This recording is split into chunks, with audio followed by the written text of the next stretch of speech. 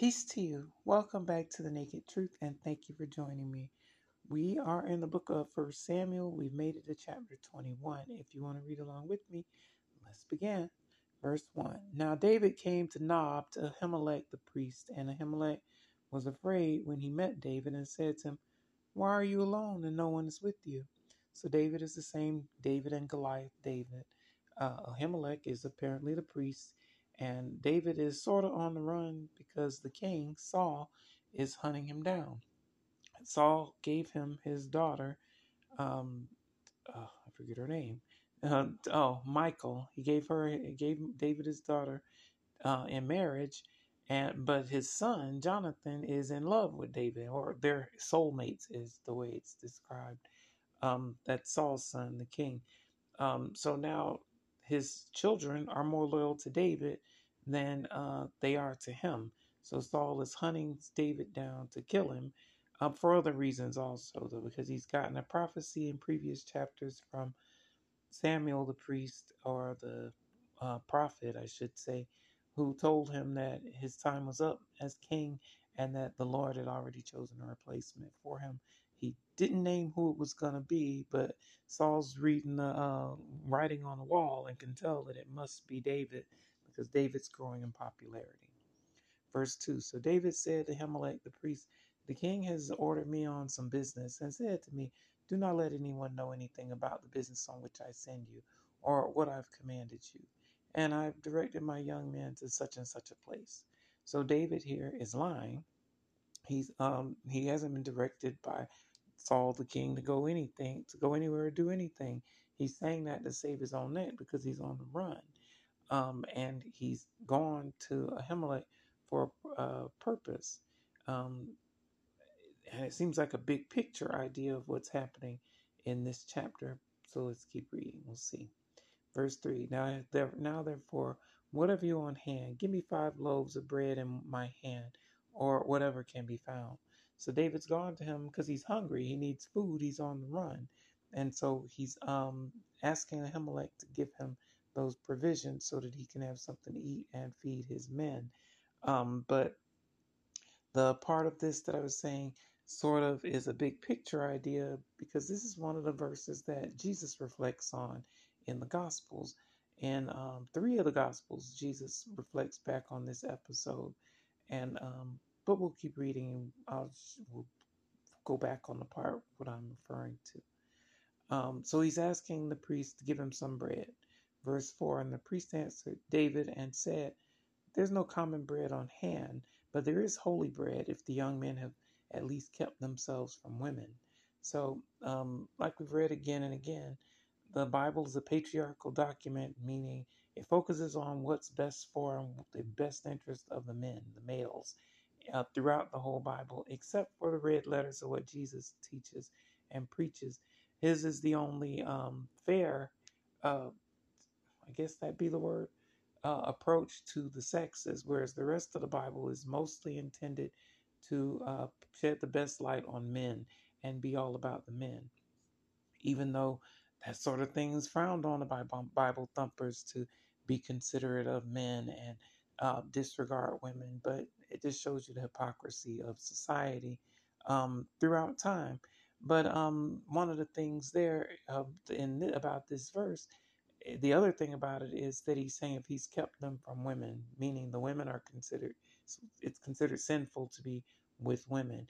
And when he's talking about from women, he means having sex with them. He's saying if they haven't been sexually active with women, then they're ritually clean to go ahead and eat some of the holy bread that's on hand, even though it's just bread. Um, so verse 5, then David answered the priest and said to him, "Truly women have been kept from us about 3 days since I came out, and the vessels of the young men are holy, and the bread is in effect common, even though it was consecrated in the vessel this day."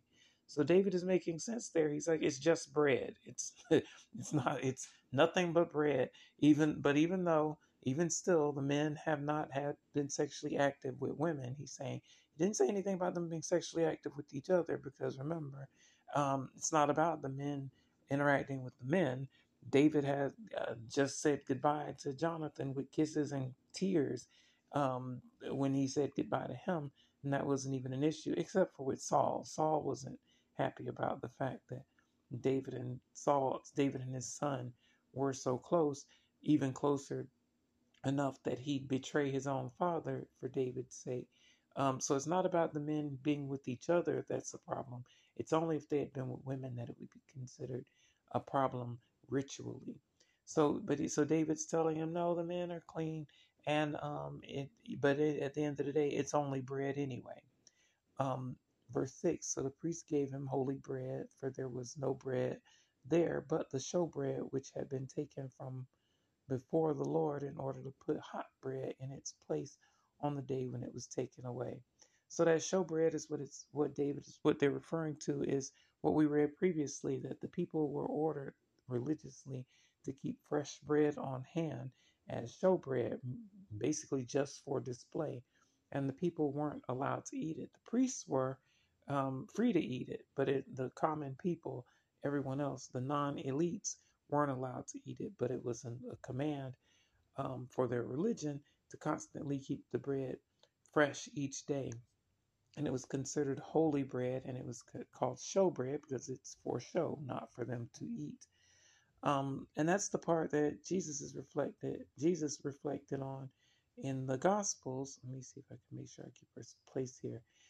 So if you want to look it up yourself, you can look at Matthew chapter 12, Mark chapter 2, or Luke chapter 6. But for now, we'll just go with Matthew chapter 12 because it kind of goes into enough depth of what's happening when Jesus reflected back on the David incident. So let's see.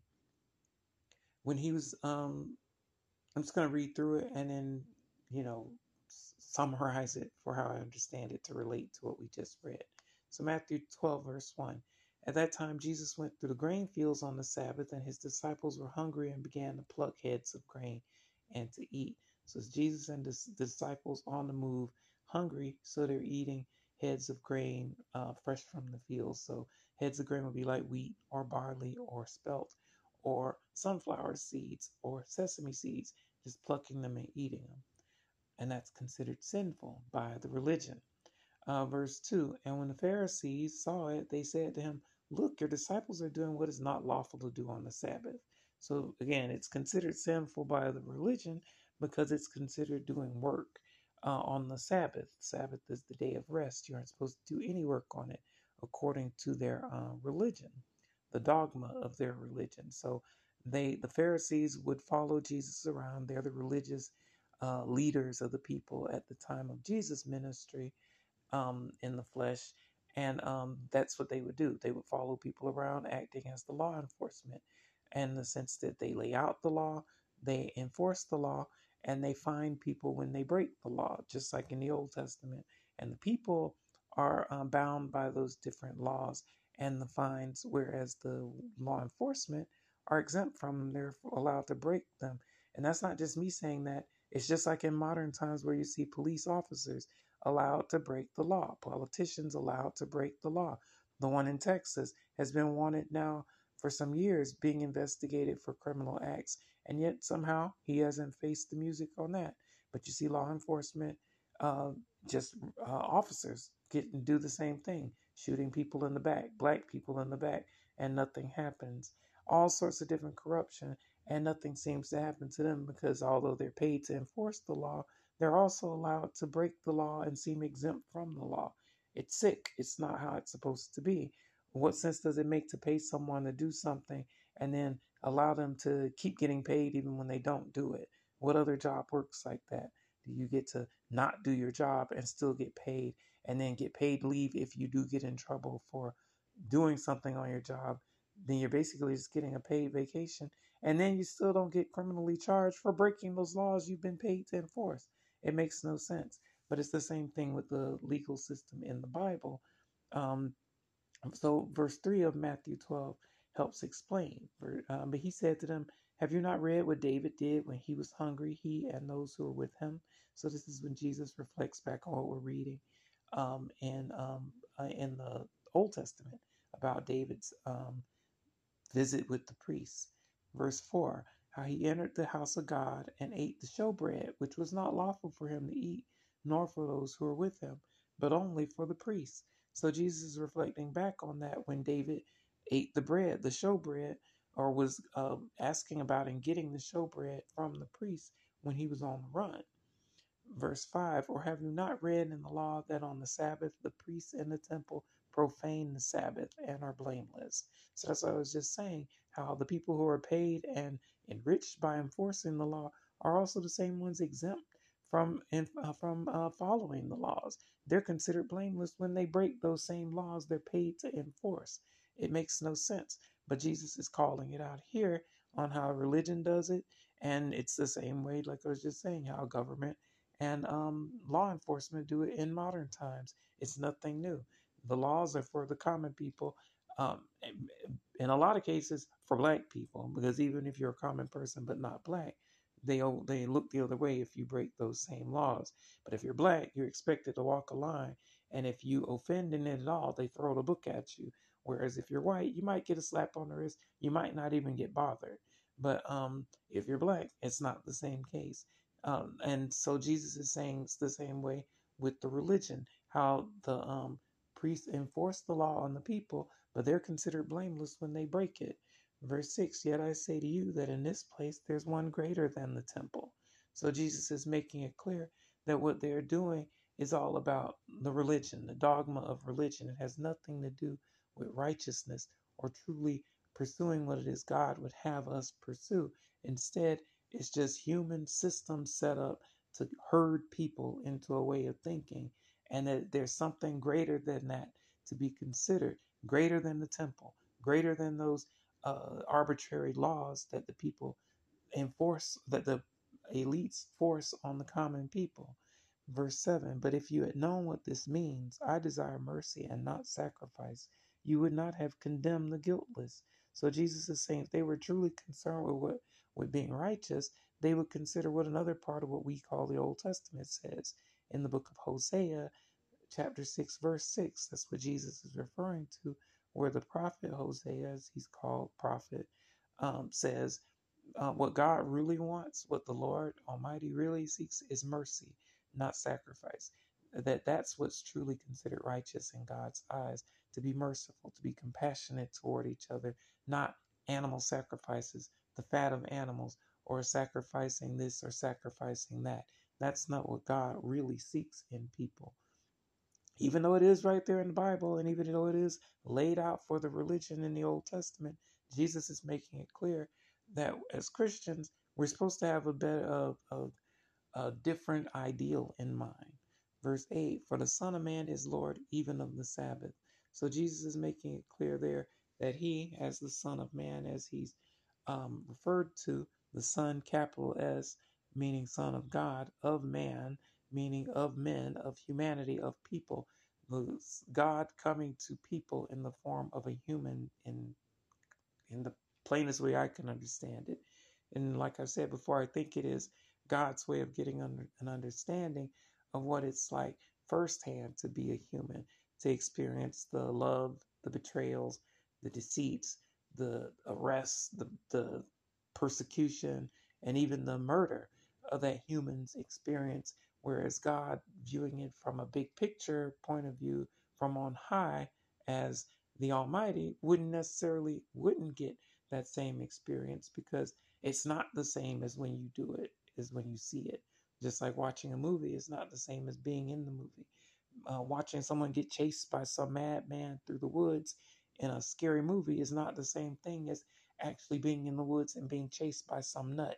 It's just not the same thing. So I think, like I said before, that was the point, or part of the point, besides obviously the salvation part for humanity, of Jesus coming in the flesh. Jesus' mission in the flesh, I think, was so that God Almighty would see just what it's like for people and get that empathy then. Because before then, God could have sympathy for people and the different struggles people face and deal with.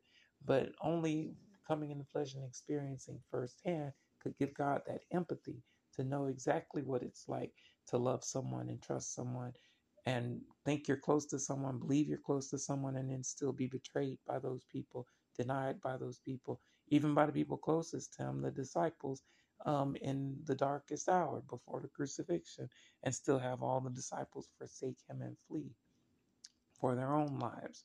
So only by experiencing that in the flesh, I think, is how God would be able to understand, okay, this is why these humans are so wretched.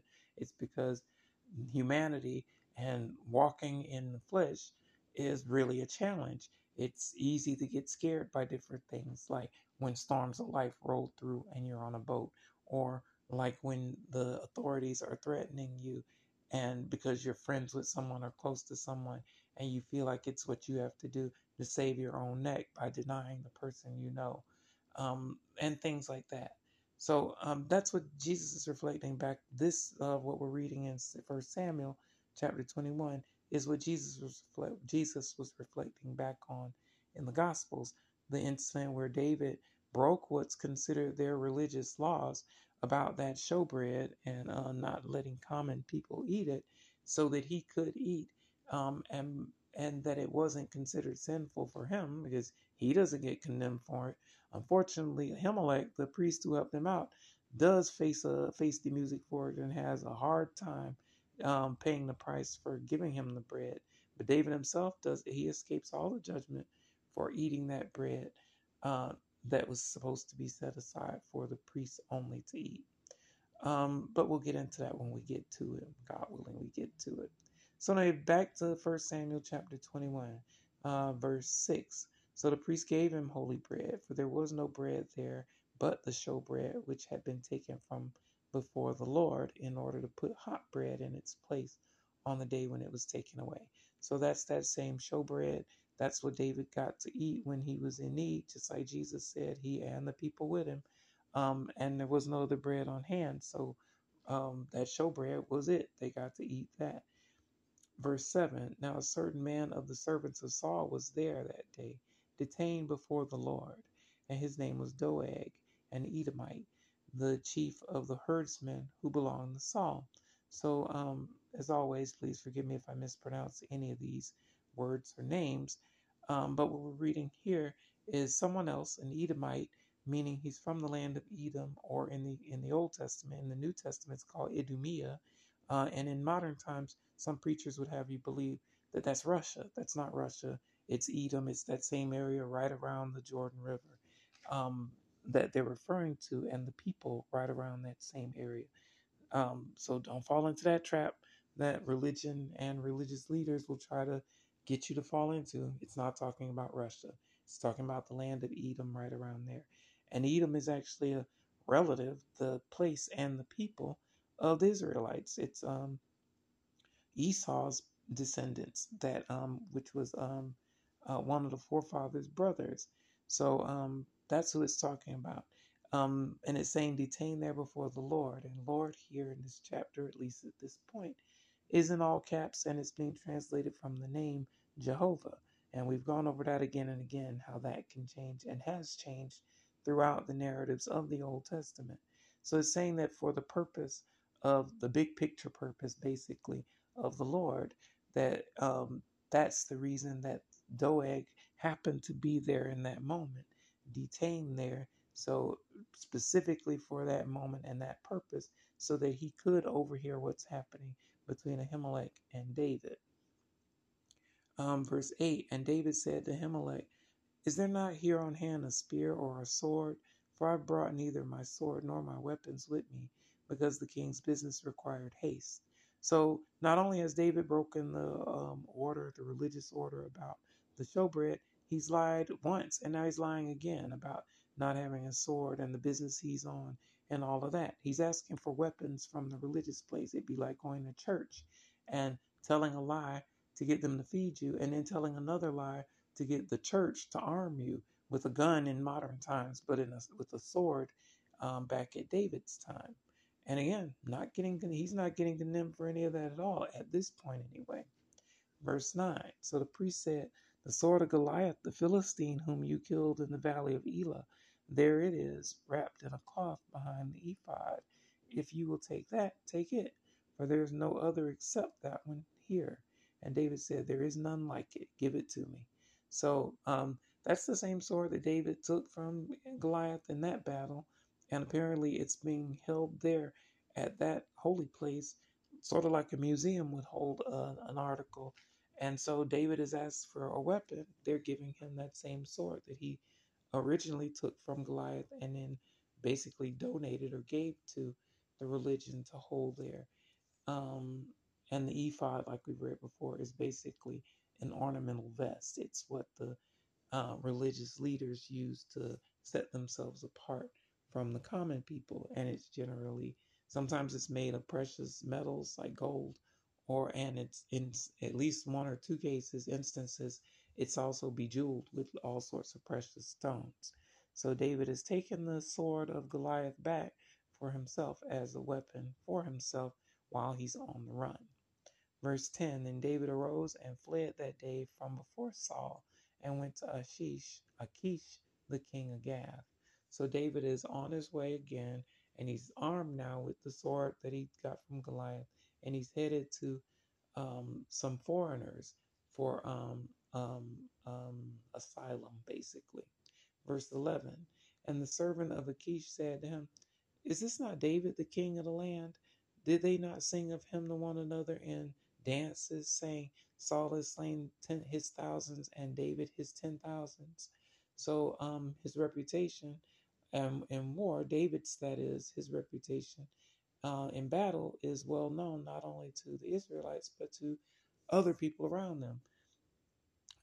So that's what they're reflecting on here, the fact that when David came back from battle, the women and common people were singing songs to him about his victory over thousands and thousands of people.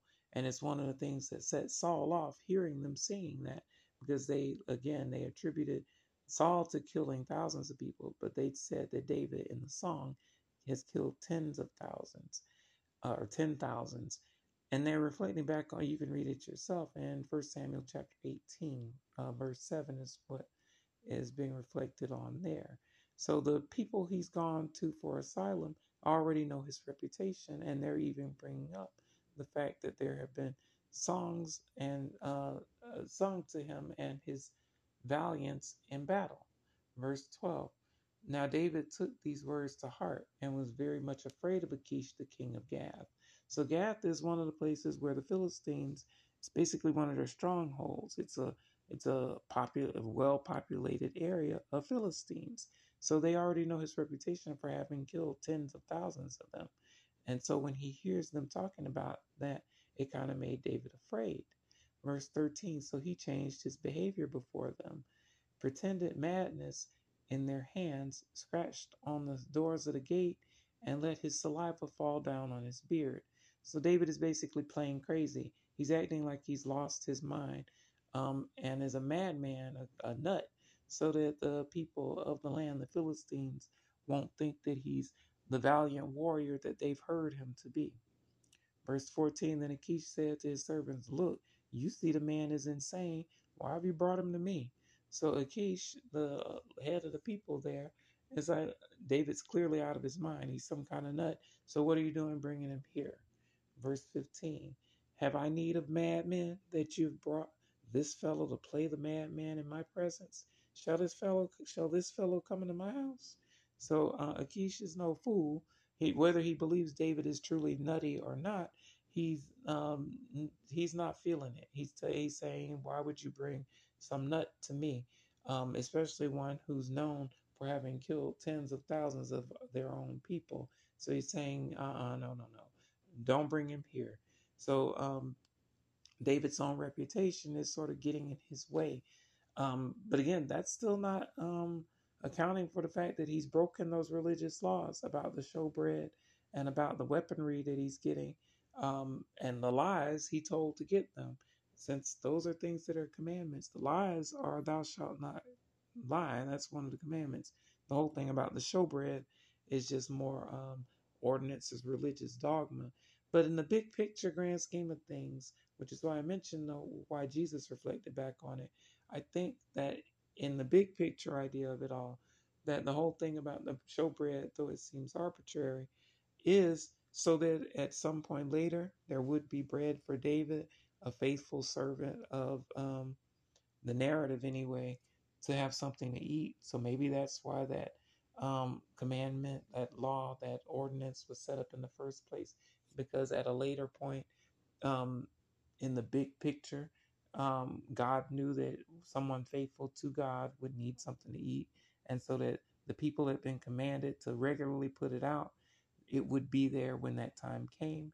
And then also in the truly big picture idea of it in Christianity, so that when Jesus is confronted by the dogma of religion and his servants eating grain out the fields and not abiding by those that religious dogma, would have something to also reflect back on from the Old Testament, from their own dogma, to counter the the opposition he received from the Pharisees when his time came. So that's, I think, was the point of the Old Testament um, order about the showbread, so that in the grand scheme of things, when the time came, it would be useful for Jesus. And when his time came, hundreds, if not thousands of years later. Um, but just my idea, what I think is what it's about. So anyway, that was the last verse of this chapter. So that's where we'll end this reading. As always, I appreciate you reading along with me and hope the naked truth is a blessing for you and that you'll join me again. I love you. Stay safe. God bless you. And thank God the hurricane, the storm, Nicole passed by and it wasn't nearly as bad as Ian, at least not for me. So take care of yourself. I'll see you next time. Peace be with you.